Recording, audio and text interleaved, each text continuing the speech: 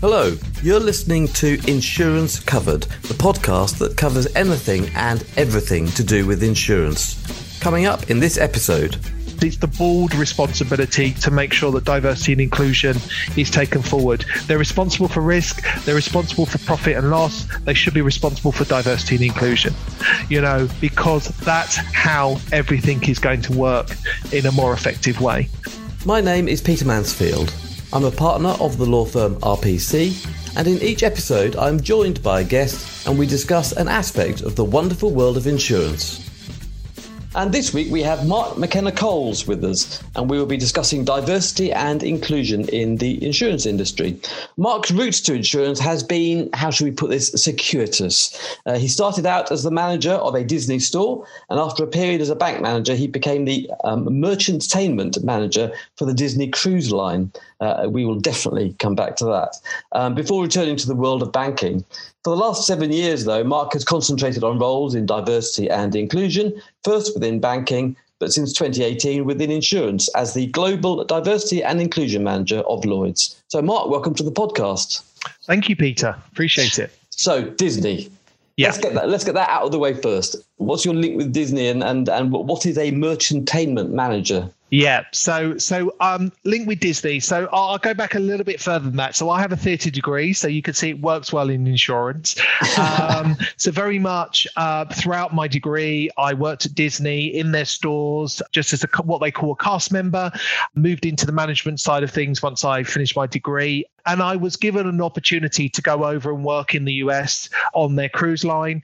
And a merchantainment manager is primarily someone that, works in the merchandise. I also worked with the entertainment side of things. So working with the characters, working with the main stage performers on stage. So various things that I did when I was on the cruise line. But I did that for about 18 months in the cruise industry. It's a wacky job. And the big question is, have you ever dressed up as Mickey Mouse? Well, no, because no one does. No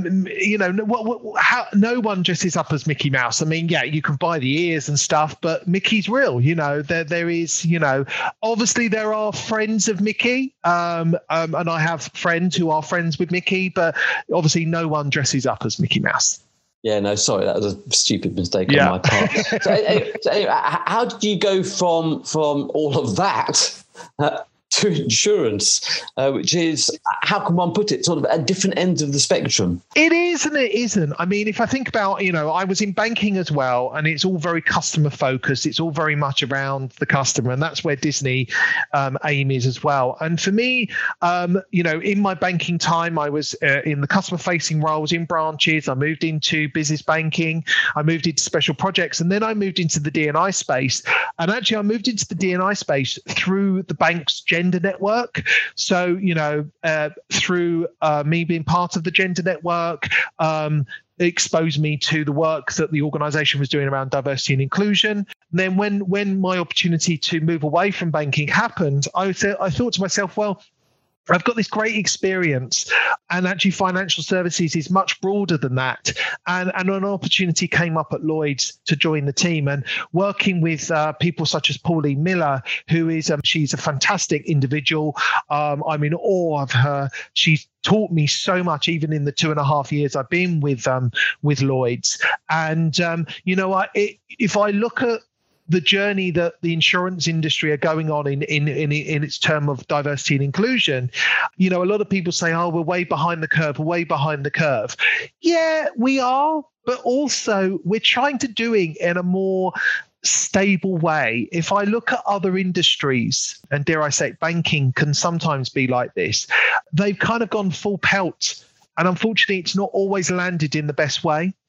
We saw back in 2014, there was a huge amount of recruitment for senior women into banking.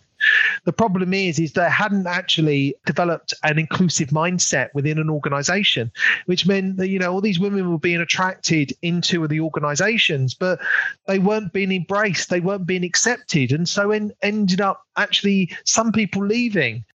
It's interesting. I was watching. I'm not sure what you do with webinars, but I was at a webinar early this week where about diversity and inclusion, where one of the speakers talked about the fact that you cannot really have diversity until you have inclusion. Yep. And you have to have an inclusive culture. And then in some respects, diversity will naturally follow. But before we sort of go into the detail of it, the vast majority of people who are listening to this will, of course, already be aware what diversity and inclusion means. But could you, in your own word, explain what you see diversity and inclusion as what the aim of it is and what you're trying to achieve? Yeah, so with diversity, it's all about all of our different elements that make us up, and we are not only one diversity strand. We're not only just male, we're not only just white or whatever. We are made up of different facets, and it is about trying to make sure that we get a good spread of people from all different backgrounds, be it either their ethnicity, sexual orientation, their social economic background, their gender, et cetera, et cetera, et cetera. So we're trying to do that, but also trying to make sure that people can, and this is where it leads into the inclusion element, where they can be more expressive about all of those differences that they might have. Now, some are obvious. Your ethnicity in the main is obvious. Your gender in the main, and I will always say that in the main is obvious, because people's gender identity can be very different from what you see. But things like sexual orientation, disability, social economic background are things that you don't not evidently see, but actually can also help and be an advantage or be part of the wider picture when it comes to organizations. We know that in the insurance market, particularly, we have a very low number of organizations that even ask for an individual's ethnic background. And we're trying to do a lot more work to improve on that. But we then look into other questions. And for me, if they're not asking, do they really care? Because by asking, it's not about prying. It's not about getting in and prying about an individual. It's about understanding the full picture of who you've got within your organization and understanding, are you being attractive to a wide, diverse range of individuals? So it's kind of that element. And then the inclusive element is very much how you as an organization embrace all of that. You can bring in people from various, Black, Asian and other minority ethnic backgrounds, of other sexual orientations, of gender identities, socioeconomic. But if you're not going to be accepted, if you're not going to be listened to, if you're not going to be respected, then there's just no point. So yeah, I agree that inclusive mindset, that inclusive lens needs to be part of what people do. And could you tell us a little bit more about your role at Lloyds and the role as a global diversity and inclusion manager? What does it involve, and what are your aims specifically for the insurance industry? Yeah, so my role is sort of split between both the corporation and the market. So I'm very much trying to bring that diverse and inclusive mindset and lens into the corporation, understanding, around how we are more as an organization attractive to a more diverse range of people, but making sure that we are equipped to be set up for success. So when it comes to disability and other things as well, but also being into the market a subject matter expert. Now, there are many organizations in the insurance market that do have people like myself that work on diversity and inclusion, but there are many organizations that don't. So it's very much working across the whole spectrum, helping them, feeding them, providing advice and tools to really sort of move their journey forward, be it already on their journey, starting their journey, wherever. And there are many tools that have been developed. I've been part of working on tools such as the recent report around ethic diversity in the workplace report that we recently published. We published a report last year around trans and non-binary inclusion. We've done one on family care policies. We've done one around demographic data. So all of these tools are readily available. You don't have to be in the insurance market to have access. They're all available or in inclusion@lloyds.com. And people can go there and really sort of see some of those. So I've been part of co-authoring and developing and being part of that information as well. But then on top of that, and I know we're going to move on to this, but I'll bring it up, is that we've got the Dive In Festival as well, which is the brainchild of Inclusion at Lloyds. And just so for your audience, Inclusion at Lloyds is not what I do at Lloyd's. Inclusion at Lloyd's is a body, it's a sort of a committee that has been around for about 6-7 years now, first developed by Inga Bill and Dominic Christian from Aon, to bring together some senior voices from across the market to really sort of think about inclusion within the Lloyd's market.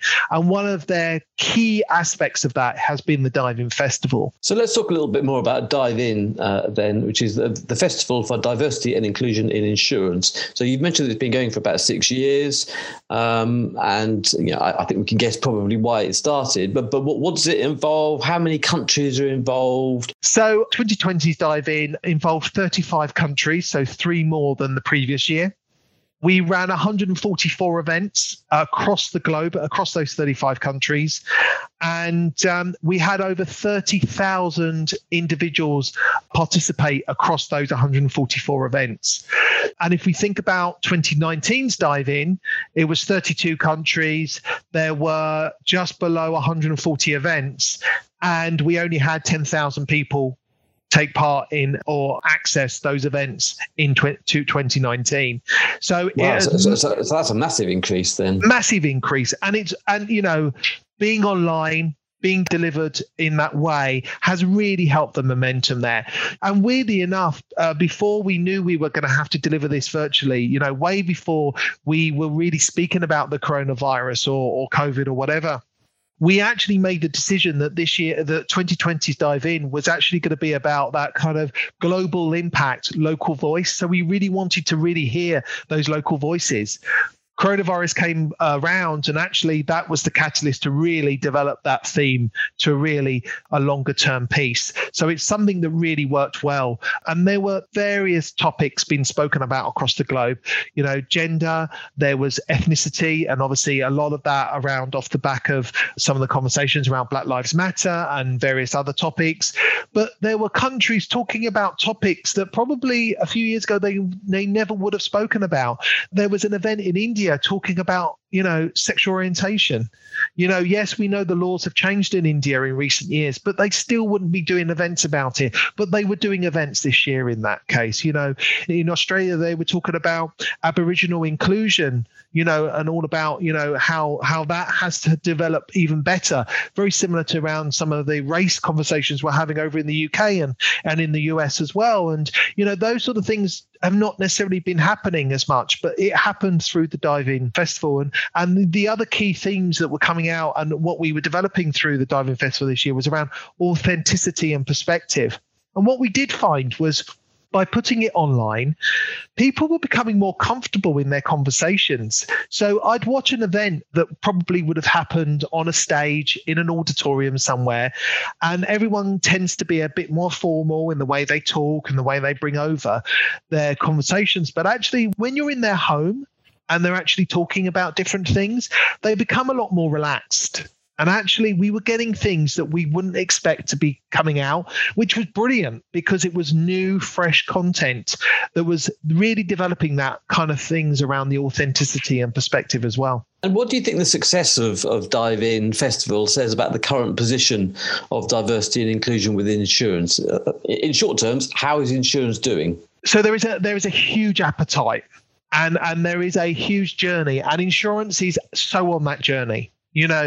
Over 400 volunteers actually supported the Dive In Festival this year, with a huge amount of organizations from across the market. We had, out of the people that actually registered and came along to Dive In, 70% of those people had never been to Dive In before. So it's been running for 6 years, but they had never been. But this year they did. Now, it could be the way it was being presented, but also it means that actually people are really, really interested. The age demographic was so spread. It's not all about the young people. There were people from various age demographics that really wanted to hear all of those different things. So, for a market, we're actually moving in the right direction, and there's huge amounts of work around culture going on. My boss, Pauline Minna, is looking at culture more widely. We've been developing targets around gender for the market as well, and there will be targets later on in 2021 around ethnicity as well. So very much the appetite's there, and it's not about being forced into it, because the market participants are coming to us and saying, what more can we do? It's not about, oh, we'll just wait for Lloyd to tell us what to do. They're coming to us and saying, what more can we do? And that's what the Diving Festival also helps with as well. Yeah, that's great stuff. That's great stuff. And in future episodes of this podcast, Insurance Covered, we're going to be considering individual issues within the wider diversity and inclusion remit. But in this particular podcast, I want to focus on kind of the more generic reasons of why diversity and inclusion as a whole is so important. So I think most of us will know of in general terms of the benefits of it. But could you talk to us and explain to us why you believe that diversity and inclusion is so important, not just from a cultural perspective, but maybe from a business perspective as well? Representation of your customer, representation of the people that you're doing work with and work for. You know, the world is ever changing. And in the insurance market, are we actually only insuring white men? No, we're not. You know, we are insuring a wide, diverse range of people. And actually, we've got to be reflective of that. We are moving into a more technological age of insurance. And actually, we're not saying that white men can't do technology, because that's completely wrong. What we're saying is that we need a various amount of voices around the table to really help move that momentum.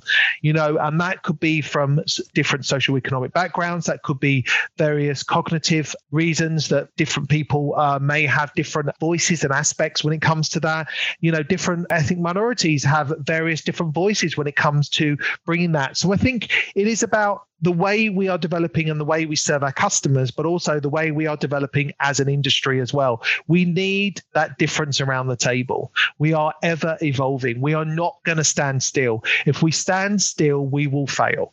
And we are not prepared to do that. Now, one of my key caveats to that is that when we're looking at talent, it's not always about the youth. It's not about the youth talent. It's important we get new talent coming in from grassroots level, but also it's about exploring those other talents from other industries. If we're moving into a digital age, we should be nabbing those people from Google. We should be nabbing those people from other industries, because actually they've got the expertise to do that.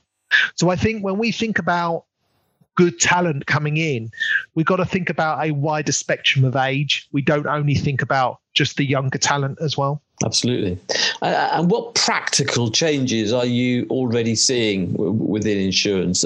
As a law firm, we're certainly seeing that diversity and inclusion plays a much bigger part in pitch processes, for example, than even 2 years ago, and certainly 5 years ago. But is that symptomatic of a wider change that you're seeing? Yeah, and I think the regulators are wanting to see those changes. They're wanting to understand more. So I think sometimes, you know, especially insurance, we're led by regulators. I get it sometimes. People say, oh, yeah, but you know, are the regulators wanting to see this? And I'm going, yeah, they are. Actually, yeah, they're asking questions. You know, when we present on culture, so we've got a whole section on Lloyds.com around culture. All of that had been presented to the regulators prior to it going published. They're really, really looking at that. But also, let's think about us as an organization, as an industry. We've got to think about that. Are we going to be relevant to everyone in the future? So I think that, you know, the relevance, the regulators, and actually it is absolutely the right thing to do. Yes, we may have been built in a certain way, you know, 300 odd years ago. But to be honest, insurance started out in a coffee shop. We've developed into where we are now. It's been ever evolving. That evolution has been slow in certain aspects. It's only been just over 50 years since the first female was allowed onto the underwriting floor. But do you know what? We've moved on even further then, and we can pick up the pace as well. So I think, you know, we've got to think about the real practical side of things. Exactly. And one of the, in terms of culture, well, one of the talks from Dive In was Reggie Yates, the broadcaster, which was, I only saw sort of a clips of it, which was brilliant. But he was talking about diversity and inclusion. He was saying it's all about conversation, empathy, and understanding. And he also mentioned, you know, showing kindness, compassion, love, empathy. These were all words that you wouldn't hear in the business context kind of 5-10 years ago, but yet they are becoming part and parcel of culture now, which is so much stronger and better, because it's the old classic golden rule, isn't it? Do as you would be done by. Love your neighbour as you love yourself, however it's expressed. And that ultimately is what inclusion is all about. It is accepting people as they are and embracing them as part of the wider culture of whichever organisation you're part of. It's great. It's great. So we're seeing a groundswell of opinion in favour of diversity and inclusion. Maybe that's not brilliantly expressed, but a groundswell of a movement towards an acceptance that is the right way to proceed. Mm-hmm. And you can see that through Dive In and the fact that there's so many people getting involved in that. And we're seeing obviously greater acceptance of the business arguments for diversity and inclusion. And we're beginning to see some practical changes. But are we seeing enough? And this may be a hard question to answer, but is it genuine change that you're seeing, or is there a danger that it's just lip service? If you'd asked me that a few years ago, probably just before I joined the insurance, it may have been a little bit of lip service. I am seeing huge amounts of genuine change, genuine want and genuine need.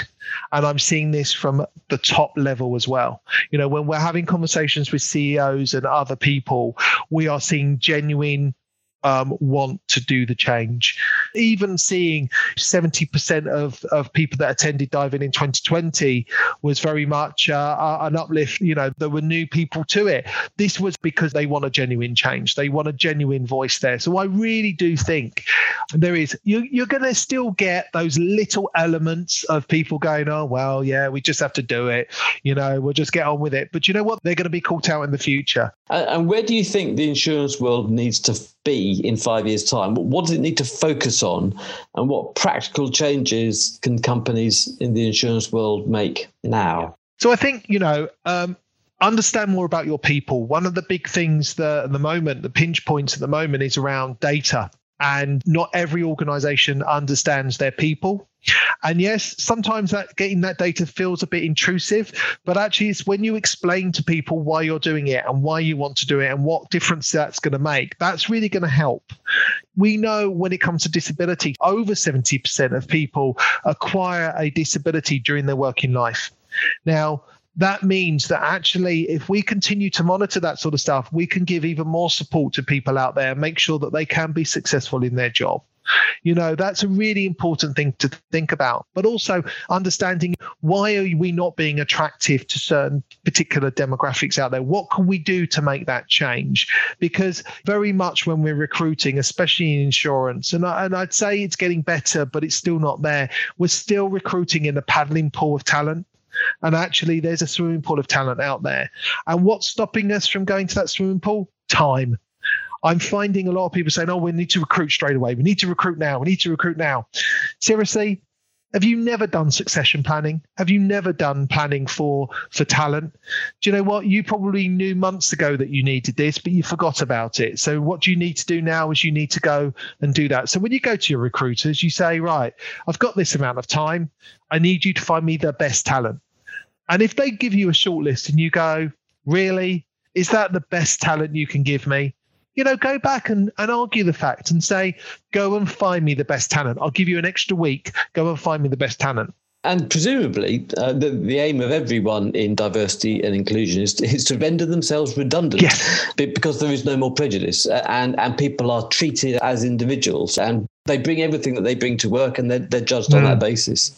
We're obviously miles away from that. But what do you think would be the signs that we're getting close to that moment?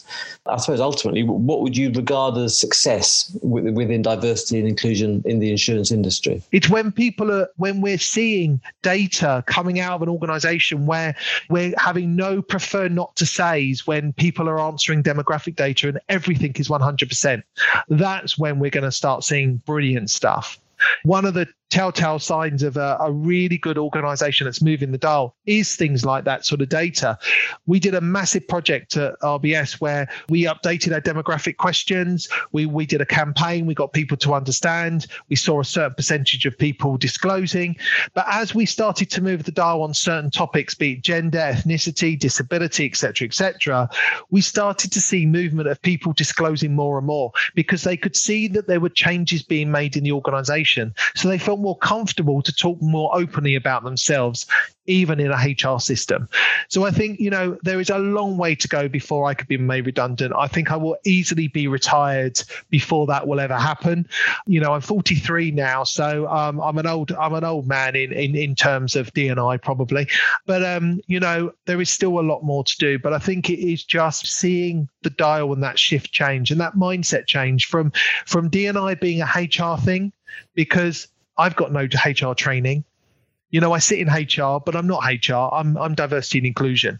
I really see that diversity and inclusion should be reporting directly into the CEO in the future. And there are organizations already doing that. It should be, because it's the board responsibility to make sure that diversity and inclusion is taken forward. They're responsible for risk. They're responsible for profit and loss. They should be responsible for diversity and inclusion, because that's how everything is going to work in a more effective way.